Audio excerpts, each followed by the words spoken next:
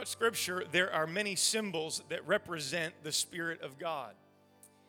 Symbols are very prominent in the Bible, and we could take much time and we could talk about all the symbols in Scripture. Numbers are symbols, and we could go really deep down the rabbit hole this morning, no doubt. But theologians would call these symbols types and shadows.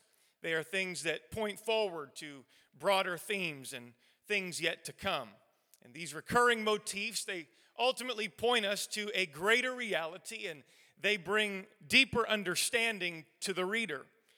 Now, I have not come with a theology lecture this morning. This is not a university class, and I am no professor. But I think it's important that as we read the Bible, that we recognize that there are symbols there, and we should understand that we are meant to connect them to a greater truth. So here are some examples of symbols in Scripture that represent God's Spirit. Oil is a symbol for the Spirit of God. During the Old Testament times, kings and priests, they would have oil applied or in some cases poured over their heads, showing that they were anointed and appointed for God's purposes. And this points ahead to us in the New Testament. When we are filled with the Spirit of God, we too, in that moment, as New Testament kings and priests, a royal priesthood, as Peter would say, we are anointed and we are appointed, literally empowered for God's purposes, and it is by God's Spirit. And so all that is to say that when you see oil in Scripture, Old or New Testament, you are meant to understand that it is a symbol representing the Spirit of God. Another one is wind or breath. And these words in Scripture, they are used interchangeably with the word spirit. Wind, breath, spirit, it's all the same. In Hebrew in the Old Testament, it's ruach. And in Greek in the New Testament, it's pneuma. It's the wind, it's the breath of God, it's His Spirit. In John chapter 20, Jesus, He prophetically breathed on His disciples and He said, "Receive ye the Holy Ghost." And when the outpouring of God's Spirit would eventually come in that upper room in Acts chapter 2, we know that there was the sound of a rushing mighty wind. To Nicodemus, Jesus said, "The wind bloweth where it listeth." And you hear the sound thereof, but you can't tell where it's coming from or where it's going. And so is everyone that is born of the Spirit. It's like the wind. It brings movement and it brings life. That's what His Spirit does. Fire is another symbol. Fire is a force that illuminates, it consumes, and it purifies, which is exactly what happens when the Holy Ghost, the Spirit of God, is at work in our hearts. And also in that upper room, after that sound of the rushing mighty wind, what looked like cloven tongues, or we might say flickering flames of fire, it rested upon each of those gathered as they were filled with the gift of the Holy Ghost. For our God is a consuming fire. Water is another one.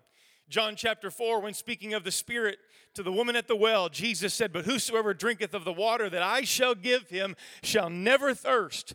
But the water that I shall give him shall be in him a well of water springing up into life everlasting." In John chapter 7, Jesus referred to the Spirit as rivers that would flow from out of our belly, out of our innermost being. The Spirit is like water, which brings cleansing. It brings washing. That's what His Spirit does. And we could take much time and we could talk about many more, but wine is a symbol of the Spirit in Scripture, connotating the joy of the Holy Ghost and transformation that comes when He comes into our lives.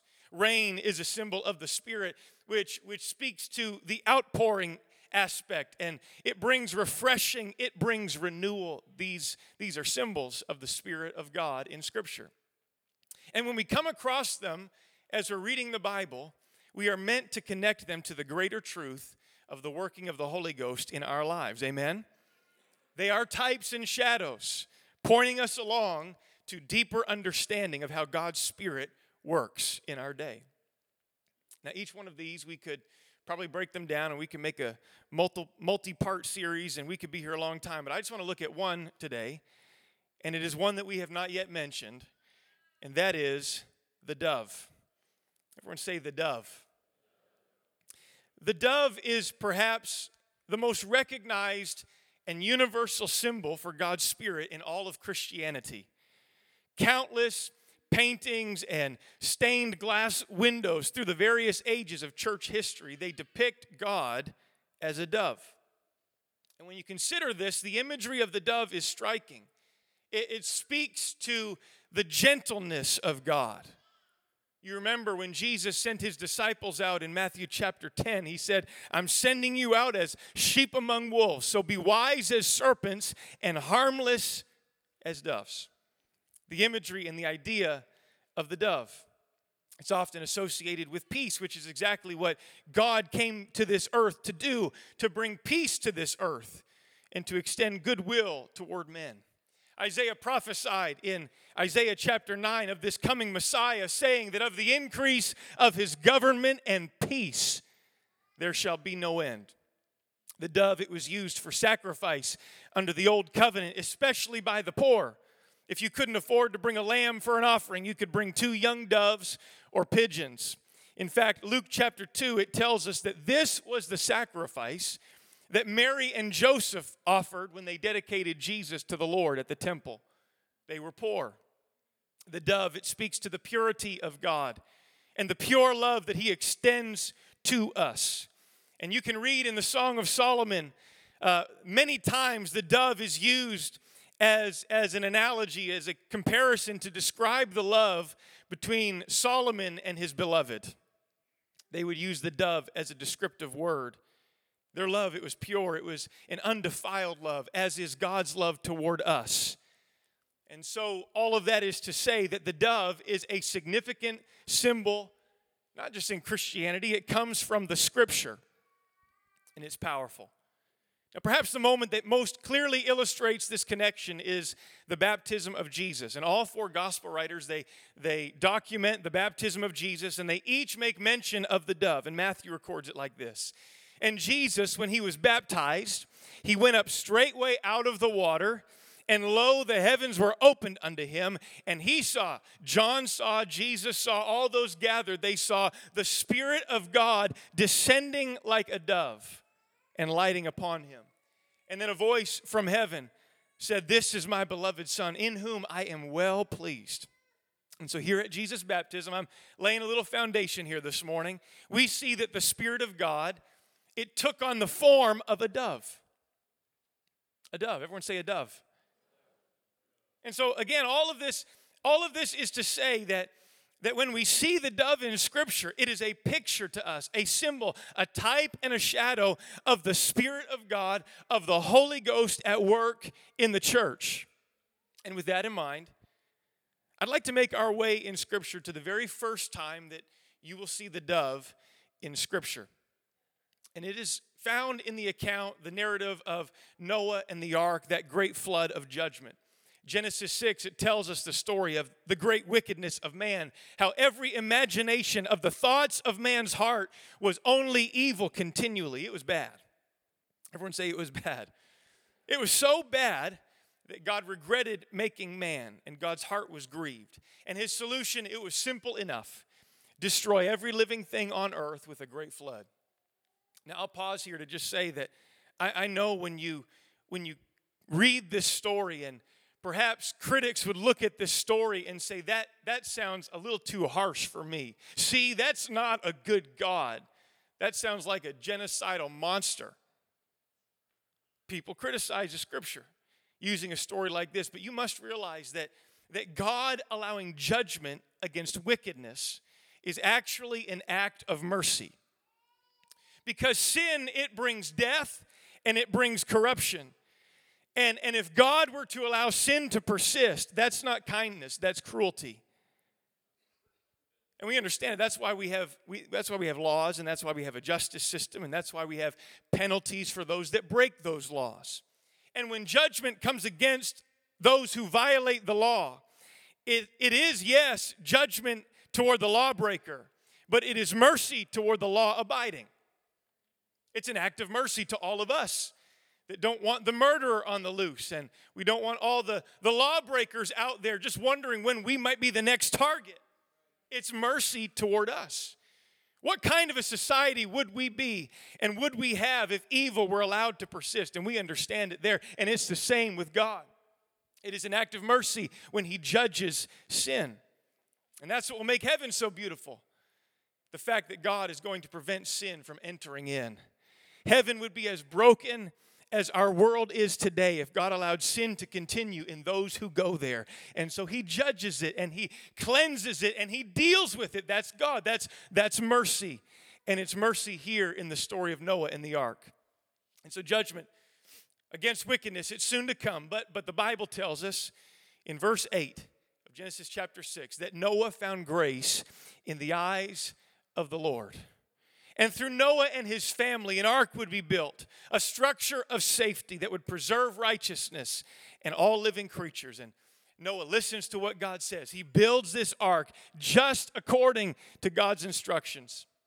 The floodwaters come, torrential rains, the fountains of the deep breaking up, and literally those waters, they lifted that ark to safety as it drowned everything else in its wake. The rain, it fell. It lasted for 40 days. And even after the rain stopped, those waters, they lingered. They continued to cover the earth. And it all took about exactly 150 days. 150 days. But at the end of that 150 days, exactly 5 months to the day after that first raindrop fell, that ark, it came to rest on the mountains of Ararat. Now, please join me in putting yourself in the shoes of Noah. Imagine being this man of God. His name means rest, but I imagine right now he's getting a little restless. He has been stuck in this ark for 150 days, not to mention all of the hard manual labor for many decades prior. Never mind all that. So here he is. He's sitting there with all the animals, and you know what comes with animals, right? The manure, the mess, the smell. He's been holed up in this ark with his wife, his children, his sons, their wives.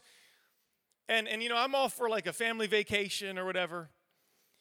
But 150 days, I feel like we would start to get on each other's nerves. Any honest people in the house that would say, a cruise sounds really fun, but 150 days, that's a little bit too long. Are we there yet, Dad? Yeah. Sometimes a bit of space is beneficial. Absence makes the heart grow fonder. And I love my family. I'm just teasing. But when Noah, he feels that ark, when he notices that it's come to rest on solid ground on the top of that mountain, I imagine Noah got a new spring in his step.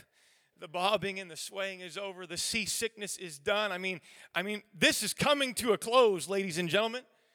It's about time to move on into a brand new season. Praise God.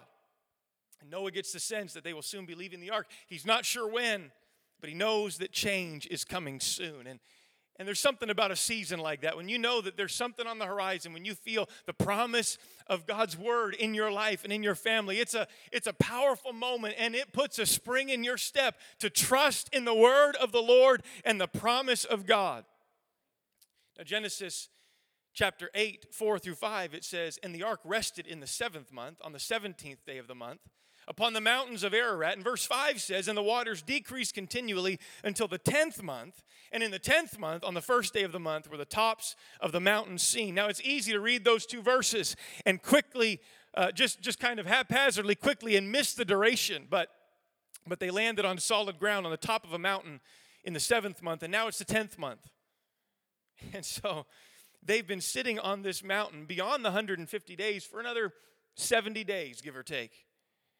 And all that they can see are a few mountain peaks barely sticking out, cresting the top of the water. And whatever excitement they probably had now was turning to frustration, and that spring has lost its spring, That spring in the step, it's gone. It's gone. But Noah, all he knows to do is trust God and wait. That's what he's been doing for decades, building that ark, waiting for the rains to fall. Something that had not yet happened, by the way. Nobody had ever seen a raindrop.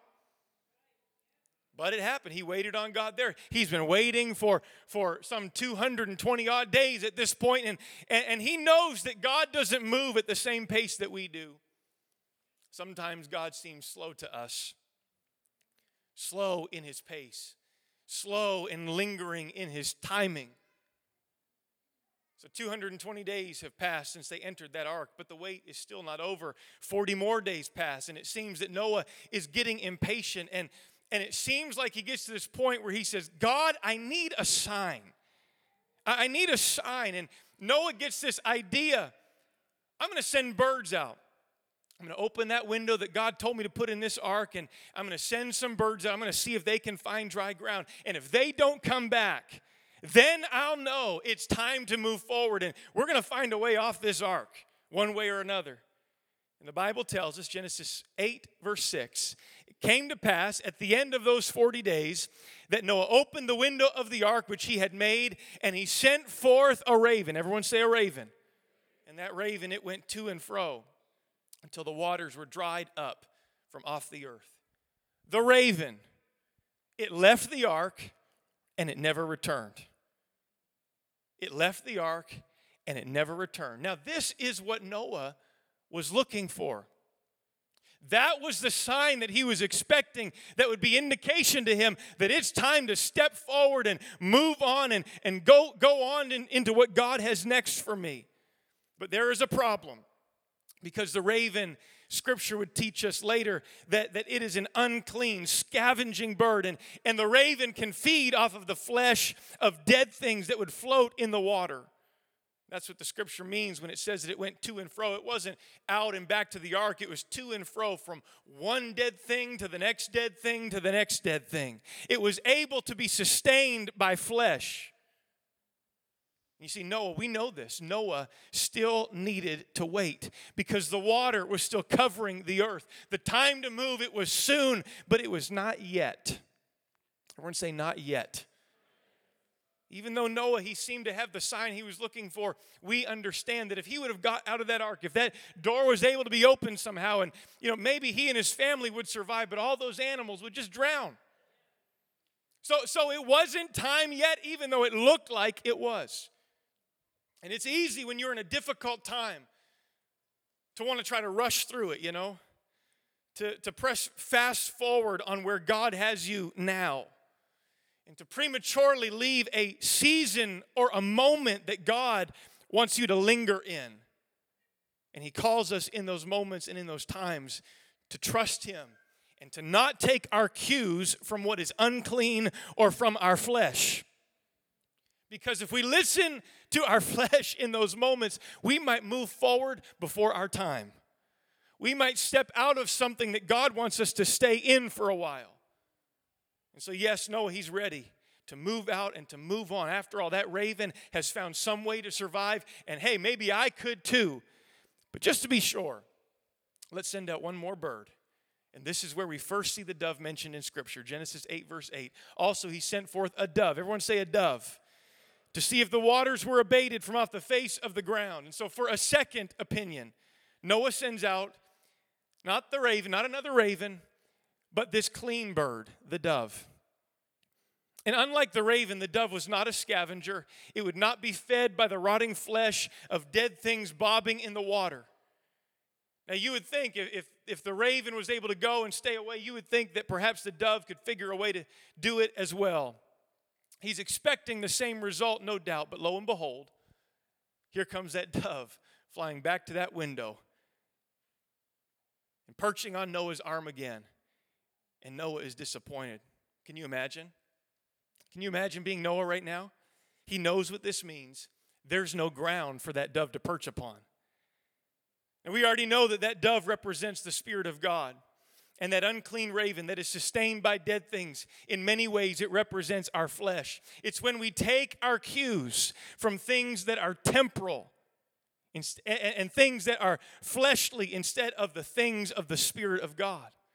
In fact, the word raven, it has a darker look, of course, but the word raven, it actually means to be darkened, which is exactly what happens when we follow our flesh.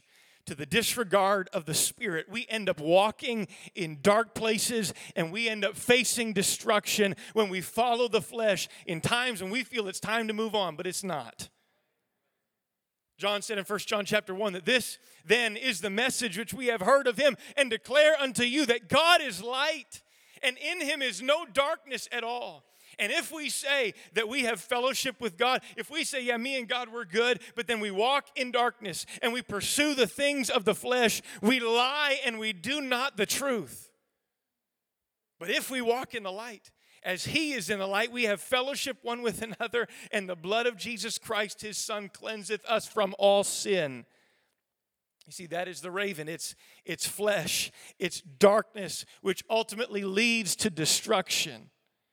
So here's the question. I know I've taken some time to kind of set us up this morning, but the question I want to ask you is, what do we do when the raven says go, but the dove says no? What do we do when the flesh says forward, but the Spirit, it says stop? When everything within us, it urges us to move on and just do it our way and figure it out somehow, but we feel a check from God's Spirit in our spirit, and we are not released to move forward yet. What do? I'm preaching to somebody today. You've got to take your cues from the dove, and you've got to wait on the Lord and trust him in the process and trust that he is working things out for your benefit. That God can see the things that you cannot see. Noah, from his vantage point, he couldn't see all the water still in those low-lying places of the earth. He couldn't see that, but God knew. God knew the perfect time to bring that open door to Noah and his family and to those animals. I'm preaching this morning about those moments when God says no. When God says no. We don't understand it. It doesn't seem fair, but what do we do when God says no, though the flesh says go? And I don't know who I may be preaching to this morning, but as I prayed about this service and prayed about this message, I just had this sense that maybe there would be somebody in my hearing in the valley of decision, ready to take matters in your own hands. And instead of waiting on God's timing, when the flesh is telling you to step out, but God is saying, no, not yet, just hold on a little longer and trust in me and wait on my timing. Now hear me this morning, leaving the ark, it is the will of God. Somebody say it's the will of God. It is right for Noah to move on. This is not meant to last forever. Leaving the ark is right, but even a good thing out of season can be destructive to you. The prodigal son found that out, didn't he? He received an inheritance from his father, and everyone say the inheritance was good. The inheritance was a good thing, but he followed what his flesh wanted, and as a result, it destroyed so much of what was good in his life. He ended up losing his inheritance and falling to the lowest of the low places in his life. And it brought such destruction. And it's all because he didn't wait on the timing of his father. He did what seemed good to his flesh. But there is a way that seems right to a man, but the end thereof are the ways of death. And he ended up losing everything. I've said this in this pulpit before, but it bears repeating, that the right thing at the wrong time is the wrong thing. The right thing at the wrong time is the wrong thing. I've come to tell somebody that God knows exactly what blessing to bring, and more importantly, when to bring it into your life. That it will be a blessing to you and not a hindrance to you. God knows, and it's in his timing. God knows exactly when to open that door in your life. God knows the right moment and the right time, that it won't destroy you, but it will advance you. Abraham and Sarah, they were in fact promised a son by God. We know the story, but it was to happen in God's timing and in God's way. But they got tired of waiting, didn't they? And Sarah gives Hagar, her handmaiden, to Abraham, which is foreign to us but common in those days, and said, hey, Abraham, have a child, have a son through my handmaid. And as a result, Ishmael was born. And I think we could all agree that, yes, it was the will of God for them to have a son, but not this way and not this time. Now, Paul, in Galatians chapter 4, he He's using these two brothers, these half-brothers, Ishmael and Isaac, as an illustration of the old covenant and the new covenant. But he makes this statement, but as then he that was born after the flesh, that's Ishmael, that which was born after the flesh ended up persecuting him that was born after the Spirit, and that is Isaac. Genesis 21 verse 9 tells us that Ishmael, the detour in Abraham and Sarah's life, it would end up mocking Isaac, which was the promise from God. And this is what happens when you stop listening to what God is saying. When you grow weary in well-doing, grow weary in waiting on God's timing, and you follow your flesh instead. You listen to the raven instead of the dove. And when you do, those things born of your flesh, they have this way of sticking with you and persecuting and mocking your promise and your progress. That's what happens when we follow our flesh in a season of waiting. When we yield to the temptation and we say, well, I'll make it. The raven made it. It looks like others are making it. I'm just going to do this too. But I'm preaching to somebody that there are those moments and there are those seasons when we do feel a little bit walled in and we're feeling a little bit claustrophobic and it's starting to smell in that ark. But when the deciding factor, when we are deciding rather whether to step out or stay put, we must not consult our flesh. We need to see what the dove is saying and let the Spirit lead us. Paul talked about this, Romans chapter 8. He said, there is therefore now no condemnation to them which are in Christ Jesus, who walk not after the flesh, but after the Spirit. A lot of times people leave out that last phrase. No condemnation in Christ. Powerful promise, and it's true. But it is for those who walk not after the flesh, after the raven, but they walk after the Spirit, the dove. He said in verse 6, to be carnally minded, it's death. When you mind the things of the flesh, it's enmity against God. It brings death into your life. But to be spiritually minded, it is life and it is peace. That's what the dove will bring. It brings life and it brings peace into your life. And we must choose what voice we will listen to in those moments. We have to choose who we will follow after in those moments. And when there's a contradiction between what our flesh is saying and what God is saying, then we have to be humble enough and patient enough to wait on the Lord and follow His Spirit. Now, I'll just quote verse 9 because I think it's good.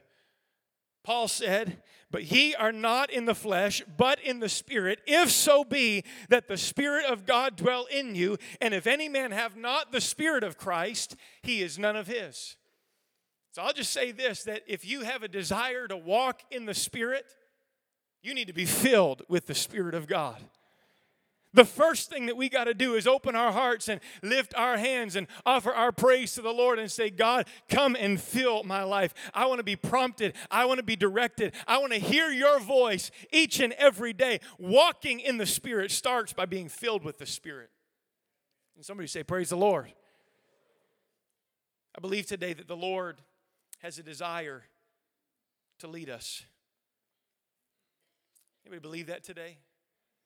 That the Lord has a desire to lead us. Music, join me. I'm coming in for a close here. I believe that the Lord wants to walk with us and order our steps and prompt us and ultimately help us.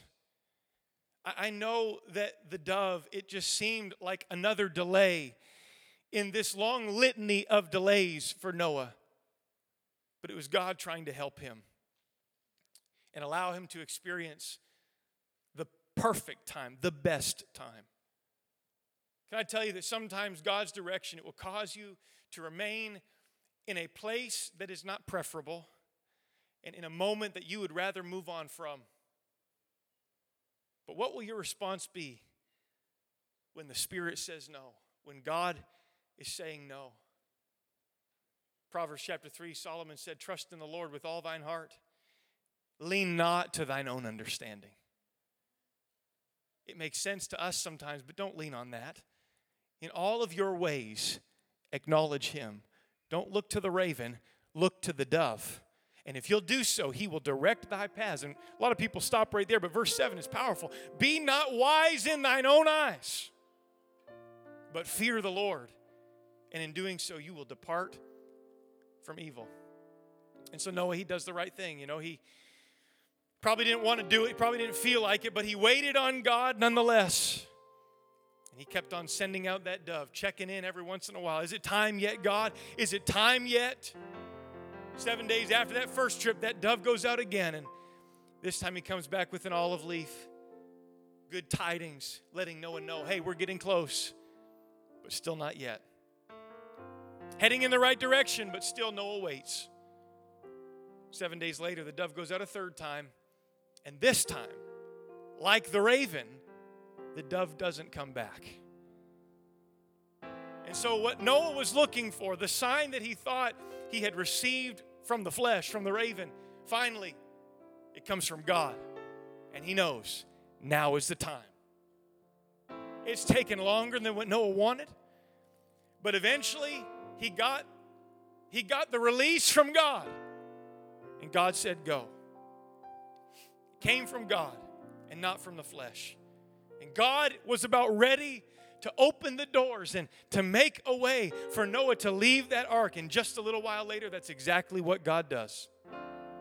And what I am preaching today is that there will be times in your life when God says no. Or maybe I could say it this way. Like with Noah, it wasn't an all-out no, because he knew, and we know, that it was God's will for him to leave that ark. And so really the no from God, it really was a not yet. When God says no, or maybe we would say when God says slow, press pause and trust me. And if you will learn to wait on God's timing, I'm here to tell you that God will bring abundant blessing into your life. You got to realize that God can see the things that you can't see. God can see the waters that will drown you if you step out too soon. And we've got to trust him. I close with this story. I was praying. I said, God, where are we landing this? And I was drawn to Joshua and the city of Jericho and this whole story in the Old Testament. When Joshua, he was leading the nation of Israel into that land of promise, the first city that they would conquer, it was the city of Jericho, right? Seemed an impossible task with the impenetrable looming walls and all, but God was with them, and they marched around those walls for 7 days, and they shouted for the victory, and the walls came tumbling down. Somebody shout victory. Victory in the Lord. But before they went in, God had told his people this: don't keep any of the plunder for yourselves, but bring all that gold, bring all that silver into the Lord's treasuries, and destroy the rest as an offering to the Lord. And this was the principle of first fruits. The first city that they came to, it was to be offered as an offering to him and not to be kept back for themselves. God said no. Look at your neighbor and say, God said no. But there was this man named Achan. And as he was wandering through the rubble of Jericho, he notices some silver coins. He notices a gold bar. He notices this beautiful robe from Babylon. He's like, that looks fly. I got to have that for myself. Couldn't resist. The pull of his flesh was strong. And so he takes it. He buries it under his tent.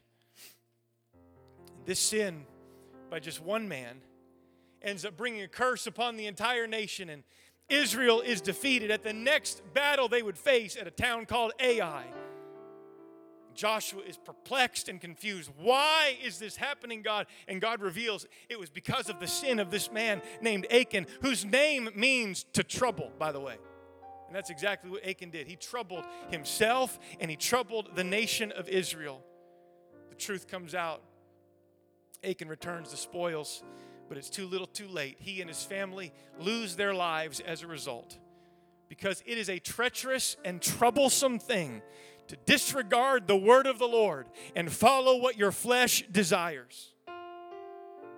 It brings trouble to you and those around you. And Achan's mistake was that he chose to listen to his flesh instead of to God. He chose the raven instead of the dove. But here's why I tell this story, and I'll close with this. I've always been fascinated by Joshua chapter 8 and how it begins. The Bible says that the Lord said unto Joshua, after the whole Achan saga is taken care of, God said, fear not, neither be thou dismayed, but take all the people of war with thee. Arise, go up to Ai again. See, I have given into thy hand the king of Ai and his people and his city and his land. You're going to have victory here just like you did at Jericho. But verse 2, and thou shalt do to Ai and to her king as thou didst to Jericho and her king. Only, here's the difference, the spoil thereof and the cattle thereof shall ye take for a prey unto yourselves. Did you catch that? Do you see what God is saying to Joshua and to the people of Israel? They could have as much as they wanted at the next town. There was coming a victory very soon where they could have whatever they wanted, as much spoils as they wanted. And had Achan only trusted in God and waited a little longer and resisted his flesh, but listen instead to the word of God, he could have had anything he wanted. It wasn't just 200 silver coins. It was as many as he wanted. It wasn't just one gold bar. It was as many as he wanted. He could have had a closet full and wore them out in public instead of burying them under his tent. He could have displayed all the spoils for everybody to see as a sign of what God had done, the blessing of heaven. But unfortunately, Achan listened to the raven instead of the dove. When God said no, Achan responded poorly. Stand together with me this morning. I want to tell somebody, all that we do, like Achan in the book of Joshua, all that we are doing is robbing ourselves of an opportunity for God to bless us abundantly. You see, what you partake of when you follow your flesh, it ends up being so much smaller than what God has in store for you if you would just learn to wait. It wouldn't have to be hidden. It wouldn't have to be a shameful thing. It would be a blessed, abundant thing. But you've got to wait. You've got to take your cues from the dove, from God, and not from the raven, the flesh. So here's what I want to do this morning as we close this service. I thank you for your kind attention.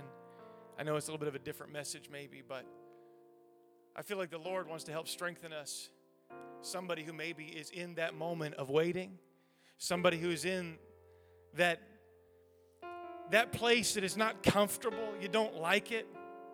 Nobody would. But God's saying, just hold on a little longer.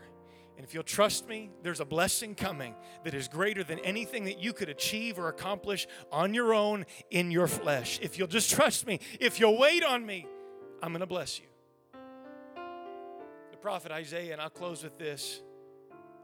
The prophet said, he giveth power to the faint. I don't know if there's anybody in the house today that maybe in the waiting, you're feeling a little bit faint. You're feeling a little bit weary in well-doing.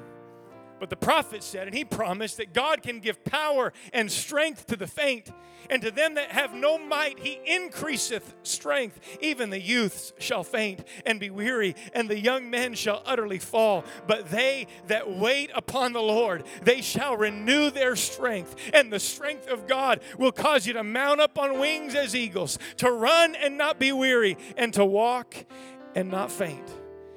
As I just want to say, there's strength in the house of the Lord today. If we will just renew our consecration and commitment, I'm going to wait on the Lord no matter how difficult, no matter how frustrating, no matter how inconvenient what I'm in right now is. I'm going to wait on God and I'm going to trust His timing. I'm going to take my cues from the dove. Even when God is saying no or slow or not yet, I'm trusting you, Jesus. I wonder if we all could gather around this front this morning, because I believe the Lord wants to do that today. I believe that the Lord wants to baptize His people with the strength of God for the season that you're in today. Hallelujah. Come on, I wish that everybody would come around this altar if you're able to at all. I believe that maybe it's not for you, but it's for somebody today. There is strength in the house of God this morning. As we lift our hands in surrender and we wait on the Lord, there's strength that can baptize us in the house of the Lord today. Come on, lift your hands and lift your voice right now. Come Come on, the dove, the Spirit, the Holy Ghost wants to empower somebody today. You don't have to do this in your own strength. You've got the dove. You've got the Spirit of God. Come on, raise your voice right now. Raise your voice right now. You might be first time in the house today. You may be a guest with us. We're so glad that you're here. But can I tell you, God wants to empower you and strengthen you for whatever you're walking through today.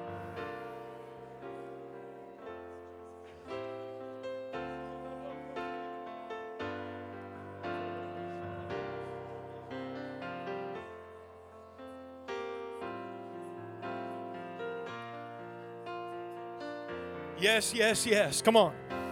Come on, just lift your voice for a moment. I know that everything within you maybe wants to move on and pass and just carry on with what comes next in life. But God is saying, just hold up. Trust me. Trust me. I am with you. I am for you. Lord Jesus, I'm praying right now that as the people of God lift their hands in surrender to your plan and lift their voices in praise to the one who is with us all the way, I'm praying that strength would be renewed in this altar today, in this sanctuary today. God, it's a declaration of trust in the faithful God that we serve.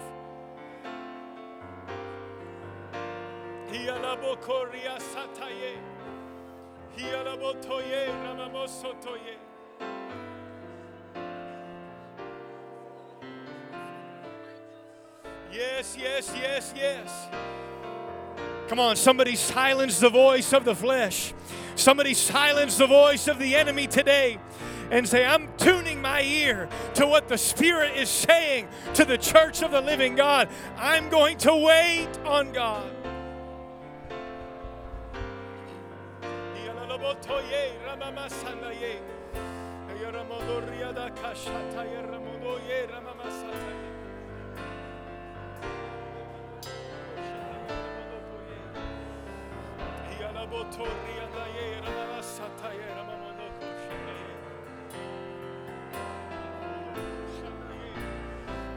Come on, if it's appropriate, why don't we get a hold of somebody all across the sanctuary, take them by the hand, put your hand on their shoulder. Can we just pray strength? Let's pray the strength of God. Let's just pray a resolve, a determination. I'm going to stand. I'm going to stay. I'm praying for that staying power of the Spirit of God to keep somebody, whatever you're walking in today, in Jesus' name. Somebody pray it over your neighbor. Somebody pray it over your neighbor in Jesus' name.